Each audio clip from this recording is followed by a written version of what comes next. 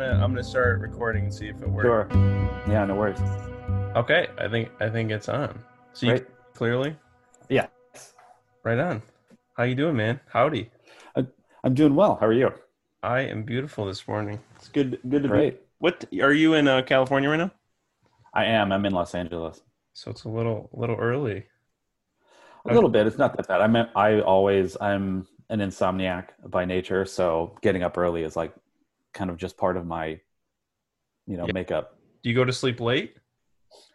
I mean, probably by most people's, you know, yardstick, no. I usually go to bed between like 10 and 11.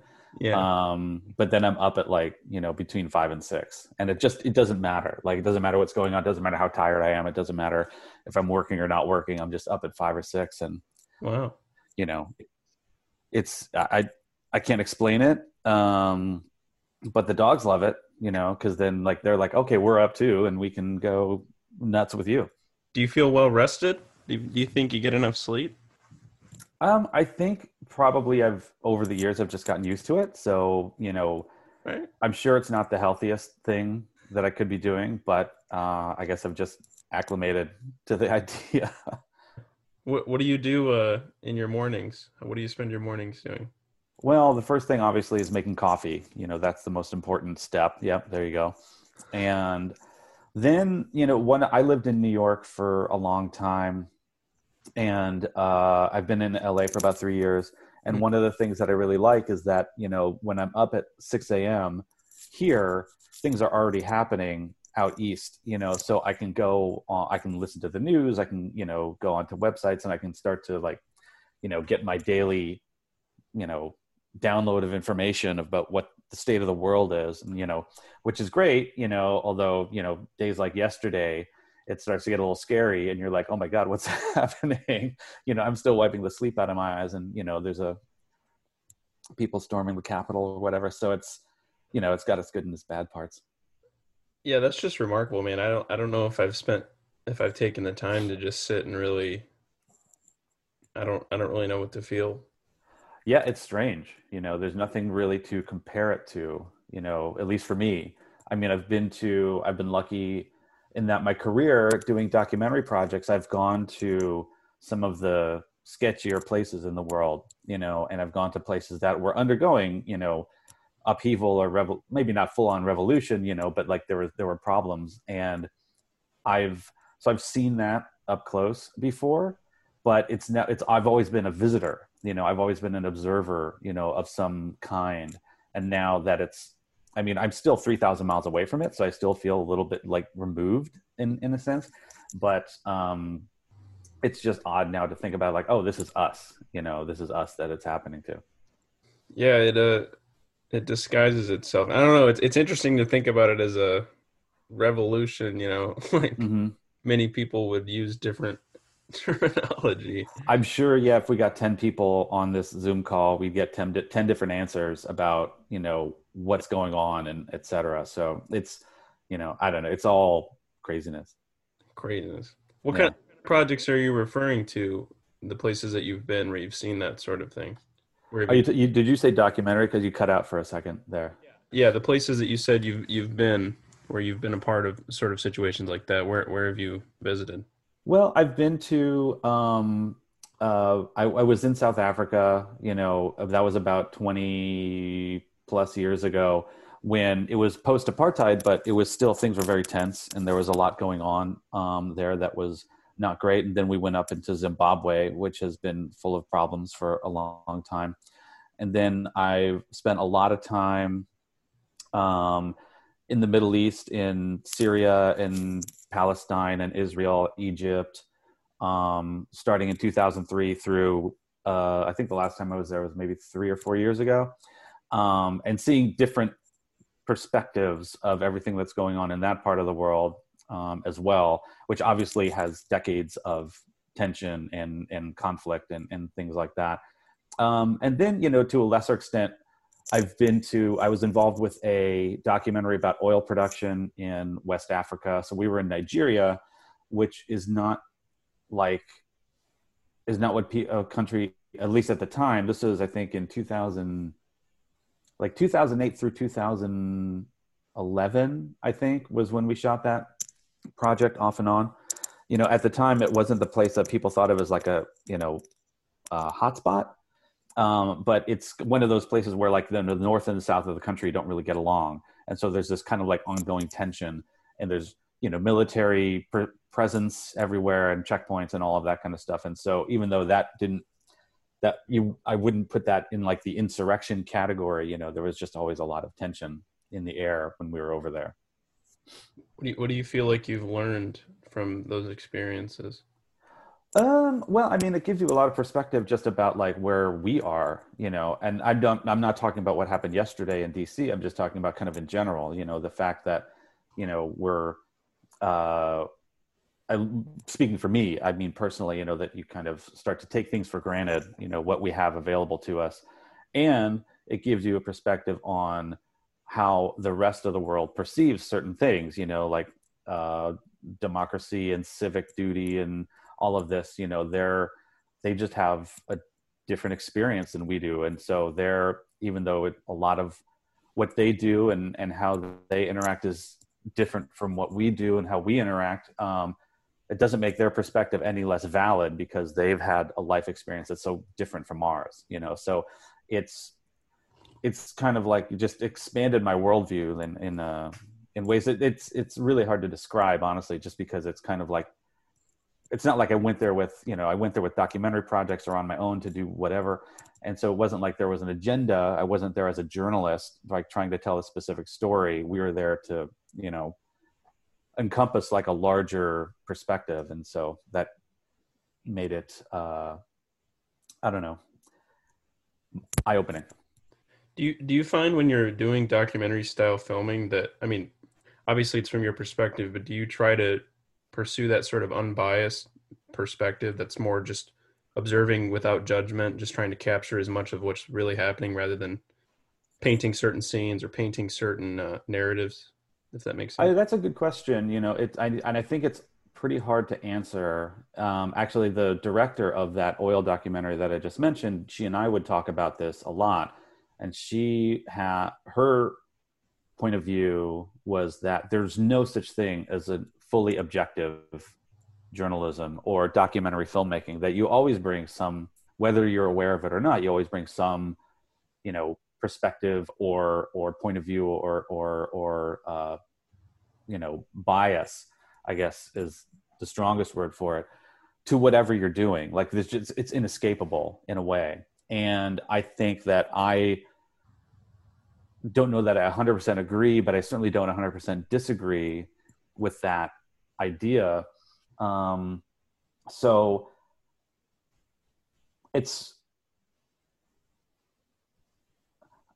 I can't say that on many or any of the documentary projects that I've been involved with, that I've gone in with like a predetermined, idea about like what I wanted to do. I think documentaries, you kind of have to like keep your mind open to like go with the flow and see where the story takes you, because anytime, in my experience, anytime you have a preconception about what you want the story to be, it's always going to take you, on a hard right turn or a hard left turn or whatever turn. So you have to be open to that. But I think it would be disingenuous to say that I came with like completely like no bias whatsoever, although it would be hard for me to define what that bias was. It's just, I think in some ways I'm agreeing with the director of the oil documentary that it's almost impossible not to. Yeah. It reminds me of a quote that I actually came across yesterday, and it was something like, no matter how detailed our plans are, what actually happens always proves to be more interesting. And I yeah. I think that's a pretty good way to express what I was trying to say about documentary filmmaking and being open-minded about it, and that, it's the journey is going to be much more interesting if you're going with the flow of the water and not trying to fight the current, and say like, well, I want to tell specifically this story, so like, oh my God, well, this is now happening, then we have to now do this. And that's been proven true on every documentary project that I've been a part of. It's always started off as one thing and it's moved in one direction, whether it's gone a little bit or a lot, away from that idea. It's always moved at least something. at least some amount. Those are the best documentaries I've experienced, is when it's not like, because like sometimes, the title of the film is going to tell you this is what the content is searching for. But when Hmm. you got something loose, I'm thinking maybe like, I don't know, like Grey Gardens, if you're familiar with that, something where they're just like, we have these really idiosyncratic people and we're just going to just let them do whatever it is that they do. Right. It's amazing that it always finds a way. Like it always finds a way where you're like, wow, that's pretty funky. Yeah. People are interesting. Hmm. I spent the morning with your Avett Brothers documentary. Oh, fun. I thought that was really interesting in that it was sort of an introduction to the band and a sort of like origin story, but it was also like a here's the process of making this album. So it felt like two of those sorts of documentaries coming into one, and it felt really fluid. Because a lot of documentaries will be like they grew up here, this is where they got their big break, these are the venues they started working with, and they kind of do that. They talk about like the people that came into their lives at certain points, the band members, the venues they were playing, but it all felt really like they just brought it up on their own. That's what it felt like. So I'm curious how that process was for you making that documentary, how structured it was, or how much it was kind of like these are just some cool guys making music. Let's capture it. It was more of the latter. It was more of these are some cool guys and let's capture it. To be honest, I had no idea who the Avett Brothers were when I started that documentary. And one of the first things we shot was them playing Madison Square Garden, or maybe it was the Barclays Center. I'm sorry. And it's weird to be like, who are these people? They sold out, a 15,000 seat arena or whatever it is. So it was an interesting plunge to take, but that movie very much started out as just like, let's just hang around with these guys and let's see what happens. And they were recording a new album. That was the catalyst of it. So we knew we were going to do that. And we knew there was going to be like some tour element and showing what an Avett Brothers show is like, because they're energetic and they kind of, I find it hard to describe what genre they're in because I think they cover so many genres. And I think the live shows demonstrate that more than the recorded music. Mm-hmm. And then as we were just talking about, like, we just kind of like let the current take us where it went. And I remember talking with Mike Bonfiglio, who's the director of that documentary. And he was saying, I'm wondering if the story is just these guys. It's just that it's not like that Metallica documentary, some kind of monster where it's like, oh, here the band is going to therapy. And the story is the band going through therapy, and still being kind of like an overview of who the band is. And we didn't really have that, so it kind of became like, let's look at their process. And I love the creative process. I love documenting it. I love being around it, no matter who's doing it. So that is automatically interesting to me. And then we kind of just, like I said, we just let the current take us where it went. To your point about how broad a view a documentary wants to take on anything, I've always felt like the best documentaries aren't the ones that try and tell the whole story. Like they were born on this day and then they died on this day and we're going to try and tell everything in between. Yeah. It's more trying to say, here's a moment in their life. And through that moment, we are going to try and tell like the entire story of who they are.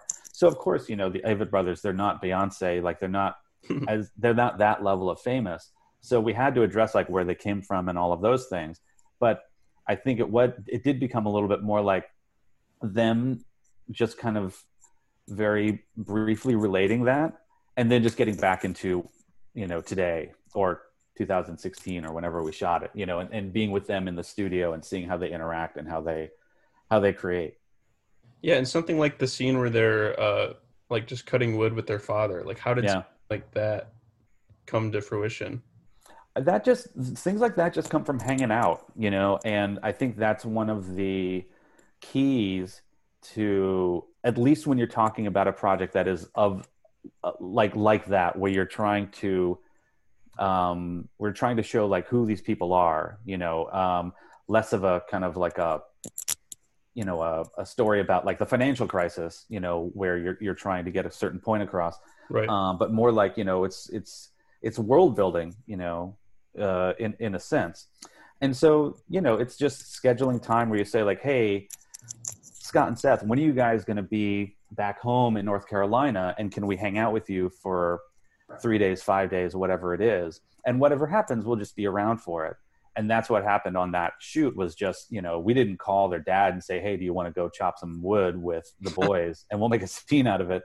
Yeah. It was more like, we're there, and they said, hey, there's, we have to, it's late fall, we got to chop wood, blah blah blah. So, and they're like, great, let's film that and let's see what happens. And it ended up being another really good window into who they are, just by watching, not because of the wood, but Yep. just watching how they interact with each other, the two brothers and their dad.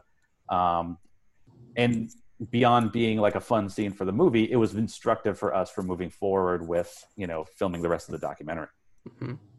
For sure. And you just did a Bon Jovi something recently, right? I Another. did, which was a very different experience. I have no clue what that is or anything about it, so I'd love to hear like what a virtual sort of like what's different about that and what even that was. Well, the genesis of that was that John Bon Jovi had recorded an album that kind of, I think he finished it towards the end of 2019. Okay. And it was about the kind of like the moment, in America, whether that's about politics, whether that's about Black Lives Matter or whatever. He was like, I want to comment on this. And then he had scheduled a big John Bon Jovi size tour for 2020 to support the album. I think the album was supposed to come out in the spring at some point. And then, in March, the pandemic hits, and John decides, I guess, two things. One, he decides, well, if I'm going to try and make an album about the moment and I don't address the pandemic in some capacity, then it doesn't feel right. So he went back and he recorded some new songs that had to do with 2020 and the new things that were happening. But then he knew also that his tour was just going away, that there was no way he was going to be able to pull it off. So they pushed the release date of the album to the fall, and he canceled his tour, and he decided that if he can't tour, he wanted to give something, for the fans to enjoy. So why not do kind of like a virtual concert that he can just put online and everyone can watch it. And it's really about the new album, and it'll kind of support the new album for when it comes out. And then he had gotten an opportunity to do another live event with an internet radio company. And he said, hey, well, as long as I'm here, can I just basically rent everything from you guys for one more day and do my own thing that's not about like Bon Jovi, but it's more about this album 2020 that is coming out, and it'll be like the thing. And so that's how we got involved. Is he said, okay, so I want to do this. And then Alex Horwitz, who is somebody I know from other documentary projects in the past, he called me and he said, hey, John Bon Jovi reached out, this and that. And so do you want to fly to Nashville? And I was like, yeah. Yeah. See, that was in person then, but it was for a virtual. It was in person for us, and there was a lot to figure out in terms of the COVID of it all. Even though there wasn't an audience, there was no audience whatsoever. There was just the band, the crew, the documentary crew, and then there was like the stage crew. And when did you film this? I'm sorry? When did you film this? This was in August. And it was from the very beginning. It was all of the safety protocols were taken very seriously, and it became part of the presentation of not just the documentary portion, but even the concert portion of it. Is like, we're in this weird world now, and now we have masks, and okay, we're going to take them off, and we're going to perform for you, and etc. But it just was like, it was part of the story. Yeah. It's bizarre. I've talked a lot with recent guests about how films themselves are changing because of the protocol. Mhm. Like, products are going to look different because of a lot of TV shows don't have as much extras in the background or like little things like that. Yeah. what else have you been doing like this year? Like did your kind of workflow stop abruptly when everybody else's did, or Oh yeah, I mean, in mid-March, I had a movie lined up that we were supposed to start shooting in. I had just wrapped a TV show on February 28th. Flew back to LA, and then I had a few weeks off, and then I was going to start prepping this movie that I was going to shoot in May, and I was like, oh, everything's perfect. And 2 weeks later, pandemic hits, and the movie was eventually pushed to this year. And so we're going to try and shoot it in May of this year. So, nothing's going on. LA is shut down. Everyone's still trying to figure everything out. And then in about May, late May, early June, I started to get calls from documentary people saying, well, we've been doing this thing. We're trying to wrap it up. We just have a few more days, and it's just interviews. And we figured out these ways to work where it was literally just me and the person being interviewed. And then everybody else who was involved would just dial in on Zoom. And that was it. wow. And it was really lo-fi and very like by the skin of our teeth. But, it was a way to just, get these last little bits for a few documentary projects going. Mhm. And then about like mid to late summer, about the time when I did the Bon Jovi thing, the unions had kind of figured out their protocols and SAG had figured out their protocols, and the state and LA County, like they had figured out what their restrictions were and how things could happen. And so then production started to really get going a little bit more. So I shot a pilot in October, which is my first like real experience with like 100-person crew, and we're on location, we're on a stage, and it was more like proper production, but in the environment of COVID, which was a learning experience, and I think the thing that I learned the most was that there's an inherent lack of safety from a COVID-19 perspective in production. When you're talking about like there's a proximity thing, Right. people are touching things, if you need to get the dolly up a flight of stairs, that takes 6 people to do that. And so these are all things that you have to take into account. So on that particular pilot, they made the pandemic a small part of the story. It wasn't like a huge thing. It was just more like they just said like, okay, this will take place in pandemic times. We're not going to showcase it, but we're just going to say like, oh, it's there. When people are walking outside, they'll have a mask on and that's it. And that was their solution to it. But from a practical perspective, it just takes a lot of,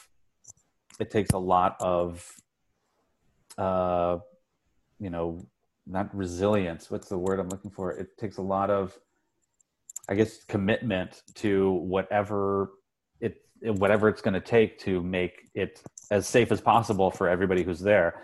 And that barometer is different for every person. On that pilot, 3 people left because they just felt unsafe. Not because we weren't doing all of the stuff. We had a whole COVID team. Everyone got their temperature taken before they went on set multiple times throughout the day. I was tested 3 times a week, as well as everybody else who was like in kind of like the shooting crew. So, and there were people who walked around and be like, you guys got to spread apart. Here's some hand sanitizer, like blah, blah, blah. So we were taking it very seriously, but, for some people, there's just kind of, it's just still, there's a level of comfort that doesn't exist. And I respect that, and I don't want anyone to be in a position where they don't feel 100% comfortable, or they don't feel like they could make it 100% comfortable. Mm-hmm. Has it affected your headspace at all? Like when you're going to do what it is that you do, does the general environment feel like a little off, or do the precautions give you enough of a sort of comfort blanket that you can work on? I think that I ended up, at a certain point, you're kind of jump into autopilot. Yeah. And you go back. I mean, we've all been doing this for so long, and we worked on so many projects. We've developed these shortcuts and shorthands, and you fall back on that very easily and very quickly. And so the trick for me was to constantly just remind myself, like, I can't go and like tweak the props on the table like I normally would, because not because everyone's going to get mad that I touched the props, but because it's unsafe. Because then the actors are going to come in and they're going to touch the props, and so it was like kind of like catching myself like, wait, that's not something I can do, and the same thing was true of, a lot of different things. I love operating, and on a typical production, on a typical production, one where we're doing like handheld work, because I love doing handheld work, I would just maybe like borrow the camera from one of the operators for a couple takes or a couple scenes, just because I want to get in there, and I love doing it, and it's a lot of fun and very rewarding. But that's just not a thing you can do in a COVID safe environment. So you have to kind of dial back those impulses and say, okay, we're just gonna do it like very above board, like as much as possible, and just keep track of ourselves as much as possible. Do you think that it's been positive in any way, that it's like cut out some of the fat of like potentially like those steps you said where maybe you'd go tweak something on the set, like there's less happening? So do you think that that affects the actual work itself in some sort of cleaner way? I mean, in from the perspective of trying to work in a pandemic, yes. I think but just in general, no. Basically, it's a huge cost, and it's a huge time suck, and there's really no way around that. But it's what's required, So it's positive in that with these precautions and with this mindset, we're making as many people as possible feel comfortable with what we're trying to do. And yeah, I mean, I guess if I was thinking about the long-term impacts, like say once in 2 years or so, when the pandemic is behind us, I think there will be some, I think there will be some long-term effects that are positive, just in terms of like simple things like people washing their hands more often, is not a bad thing, and I wouldn't be surprised if you see people just decide like, well, when I'm at work or when I'm in an environment that I'm not 100%, knowing what's going on, maybe I'm wearing a mask, and that's just a thing that people will do. And it won't be, last year, if somebody did that, that would be a little bit weird. People would be like, why are you wearing a mask? But now, from now on, people probably won't say that, they'll say, okay, well, I get it, why you're wearing a mask. Yeah. I'm trying to think of when it's going to, whatever, go back to normal means. Obviously that's not going to happen because things change rapidly, but right. Yeah, like myself, I can't picture a time where like it's always better to be safe, than yeah. I mean, I think it's interesting. I was listening to an interview with Dr. Fauci on the radio this morning during my, when I got up so early, and he was saying, they want to get to the point where they're giving out 1 million vaccines a day, wow, which is huge number. Yeah. But I think it's also like, they need to vaccinate, I think, at least 180 million people in America for us to get to that point where, it starts to like actually impact, the herd, whatever term it is, herd immunity, and then more people vaccinated. But 1 million a day, 180 million people, that's still 6 months, so even if it started today, yeah, we wouldn't cross that threshold until the middle of the summer. And I can't imagine that it's going to be that efficient. Yeah. So I think we're talking about, the virus, I think, will be with us for a while, but I think what's going to happen is that as the vaccines and such are rolled out, people are just going to get better at dealing with the virus and working in conditions, that are virus safe. Mm-hmm. And I don't think it's going to really impact the amount of production that's happening. I think actually people are dying to get back into production, not just the crew people, but studios and networks and platforms and et cetera. So I think the amount of work is going to grow. It's just going to be, well, we might have a little bit less time. So we have to think about that for how we're going to do it. We might have a little less money because we got to put money towards the safety protocols and PPE and whatever. So, it's our show that was this big is now this big. And now we have to make it work and figure that out and still be happy with everything that we're doing. So that's going to be, I think, the key. Yeah. Are you static right now? Or are people not doing many projects at the moment? It feels like right now it's in a slight limbo. There was a lot going on in the fall and in the early winter. And then around the holidays, I think everyone took a little step back. And then now, I'm not sure if you heard, but LA is asking productions to shut down for 2 weeks. I did not hear that. Yeah, it's the city is basically saying, we're just trying to reduce the number of infection vectors or whatever you call them, and sets are potential vectors. So, just it's not a rule. They're asking for people to just do it on their own. So I think people are taking a little bit of a step back, but then let's say mid to late February. The floodgates are going to open, and everyone's going to be like, we want to get back to work, not like selfishly, but just like, let's do this. We know how to do it. Yeah. And let's do it in a safe and good way. Mm-hmm. How have you exercised the creative aspect of your life, not being able to work as regularly? Or is that something that's important to you to create in some sort of way, whether it's writing or? Yeah, well, what I did, I guess I spent a lot of time, at least maybe talking about the first half of the pandemic, maybe in a little bit of denial about how long it was going to be going on, because like that movie that I mentioned that was going to happen in May of last year, they pushed to June, then they pushed to July, then they pushed to August, and then they pushed to this year. They finally said, yeah, forget it. Let's just go a big amount. So I was kind of always like, at any moment, like we're going to get the green light and, everything will be fine. And so then when I finally kind of said, okay, ironically, that was when I started working again. It just wasn't on that movie. That's when other projects started to say like, oh, okay, we figured out ways to do it safely and et cetera.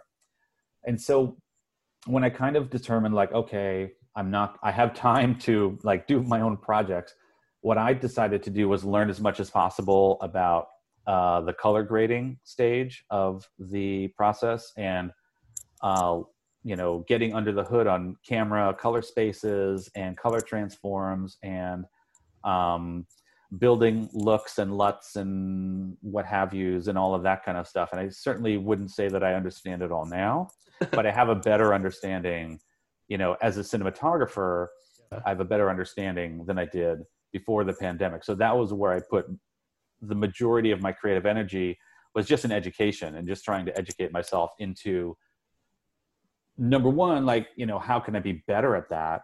But also number two, like, what are the ways to improve taking advantage of that step in the process, because it's always fun. And I've spent a lot of time in color correction rooms. But I think I kind of like would sit back and just talk about like bigger ideas, like, oh, this should be like smoky, or this should be blue, or this should be whatever, dark. And I'd let the colorist deal with all the under the hood stuff. Mm-hmm. But now I'm not saying that I'm a colorist, I'm not a color scientist, but now I feel like I can express what I'm looking for from them a little bit more clearly. Yeah. In terms of like, here's what I want to go for, and maybe we can do this, and maybe we can do this. And I still expect that person, the colorist, whoever it is, to offer their input and have some ownership of the look of the project. That's important to me. But I just like the idea that I can have a more fluid communication with them about all of the options and the ideas and et cetera. Can you give me an example of something that you could like look at and explain with more specificity now that you've kind of thought about it and did some more research? Well, speaking in a big way, it's really, I guess I have just an understanding of how all of this, pardon my French, but how all this shit works, which again, before I would just, the nuts and bolts of it were unimportant to me. I just knew that like, okay, if I'm shooting on the Alexa and I'm doing this and I do this and we output to this, some math happens in the middle, but basically I just need to get from A to B. But now I know that like, okay, this is what the ARRI color space in log looks like, mathematically. And I know this is what we want it to look like, when it comes out, not in terms of the creative look, but in terms of like making sure that we're getting all of the dynamic range and all of the quality that we want, that here are the two ends of it. And in the middle, now I know a little bit better how to manipulate these things so that we're getting the creative look that we want, but not undermining that final output so that we don't have like weird contrast, or like some colors are more saturated than other colors, or we're getting something that feels a little thin or anything like that, which I never would have gone for in the past, but I would have just said to the colorist, oh, this looks a little thin. You know, can you make it look less thin? And they would say, well, what do you mean? I go, well, I don't know. But now I know, you know, and I can say to them like, oh, okay, you know, we're losing saturation in this part of the image alone. So let's get into there and let's figure that out, you know, or I want to make it a little bit less, you know, the way that the colors are reacting as we get into the higher saturation levels, higher luminance levels. We need to moderate that a little bit to make it feel a little bit more organic and a little bit less electronic. And so these are things that I can do. I mean, maybe these aren't good examples, but these are things that I just feel like I have a better understanding of right now than it's really good 9 months ago. Do you think that'll affect your shooting at all, the way that you shoot? Oh, I definitely will. And at the very least, it'll just give me a greater sense of confidence about where I'm going to be with the final image. Yeah. And, you know, every DP, you know, at some point in the process is just going to rely on a little bit of trickery because, oh, the sun isn't where I wanted it to be, or the sun left, you know, in the middle of the scene. And so we got to figure some stuff out. And so, you know, when you go to the Video Village and you're talking to the executives and the director and you're saying, this is going to look right, but I'm shooting it this way for a technical reason to give myself some stuff to work with that, you know, I'll have more confidence in having those conversations, you know, being like, this is all good. Don't worry about it. We're going to fix it later. And then I'm talking about in the situations where you're like, oh, something happened that we can't control, you know, but in the situations that you can control, you know, 98% of the time where you're basically in command of like how everything is working, then I know like, oh, okay, I can, if I put a little bit more light here, a little bit little less light here, I know where these things are going to go, and I'm just going to get a better overall image. I'm just going to be happier with it when all is said and done. Have you always viewed your job or your active creation as a means of, like, do you always push yourself to try to do something different or something a little more progressive, or see it as a learning experience? Well, I like to think so. Although I don't, you know, I guess it depends, you know, you know, in documentaries, it's a little bit easier to track your kind of creative ambitions, you know, where you might think about like, you know, how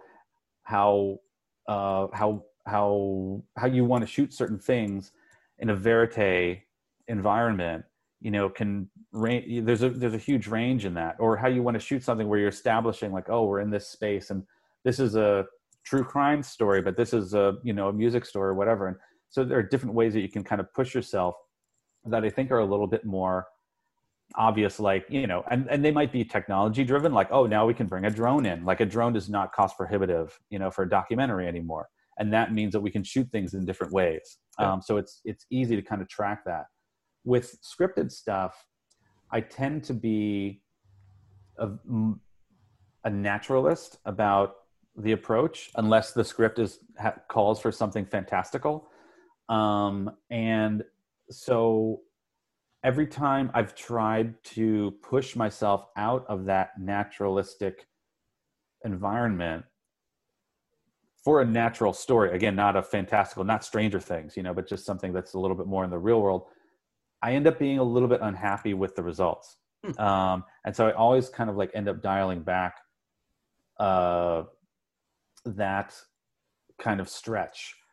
But what I do try and do is be more ambitious in how I'm telling the story, you know, so whether that's, you know, trying to come up with some more sophisticated way of shooting it, you know, using different pieces of gear or whatever, or just being a little bit more dialed in with what the lighting is, or a little bit more dialed in with how the visuals are representing the story. You know, that's kind of like how that's a little bit more where I put my ambition, is to try and like I know that I like work in this world, you know, and let me just kind of like trying to ratchet up a little more each time. So I'm always just getting a little bit closer to what I have in my head. Because I think, I can't remember who said it, some DP some famous DP one time said, like, this all is about just trying to get what's in your head on screen, and you never quite get there. Sometimes you get close, but you never quite get there. And so I think my ambition is just trying to get a little bit closer each time to what I have in my head. Beautiful, man. Yeah. All right. Well, I think we're at about time. Oh, okay. It's been a wonderful time chatting with you. Thank you. Thank you very much. I appreciate it. Hopefully our paths will cross in the future once the world opens back up. Oh yeah. Are you also LA based? I'm in Michigan right now. I plan Michigan. LA shortly though. Oh, actually I don't know shortly. It's in the vision, but it's been put on hold a little bit due to the circumstances, but I lived in Ann Arbor from ages 2 to 9. Wow, that's crazy. Yeah. That's Ypsilanti, Ann Arbor is like the spot. So yeah. Back when that was, ages ago, but they were talking about Ypsilanti and Ann Arbor like joining and becoming like one super town, because I don't know what the, rationale was or anything like that, but I think they were talking, it's going to be Ipsy Arbor, it's going to be this new like mega town. But I guess it obviously didn't happen. There's definitely a distinct, there's a section of road where it's like you're in Ann Arbor now. The lights the buildings get taller, the things happen. Yeah. Yeah. Well, that's cool. Great. Yeah. I went back, when was this? Like 5 years ago, I was doing a shoot somewhere in Michigan, and we were driving through Ann Arbor, and we went and looked at like the house where I lived, and I was like, oh my God. Wow. It's just weird to see things that because I hadn't seen it since I was 9, and like certain things like seem huge, but then when you're an adult, you're like, that wasn't huge at all. How'd you end up there? I'm sorry? How'd you end up there for like a short period of time? Well, my dad was in cancer research. And so when I was born, he was working at Dartmouth University. And so I was born in New Hampshire. And then he got a job in Detroit at I can't remember the name of the facility, but it was something that had to do with cancer research. And then he got a job in Denver when I was 9. So we all moved to Denver. He worked in Denver at another cancer facility, and now he teaches at Rutgers University. Huh. So he's been all over the map. So we basically traveled with him. Wow. Yeah. That's cool, man. All right. Well, yeah, I'd definitely love to talk about your Ann Arbor adventures more in the future. Yeah. What's that famous sandwich place we went to it? There's probably more than one. It's an unfair question. Cafe I like. I can tell you that. There's a cafe, but I don't know. All right, well, but thank you. This is really fun. Of course, man. I'll keep in touch, and I'll let you know when it's up and all that. Thank you again. That's great. Thanks again. Take care of yourself.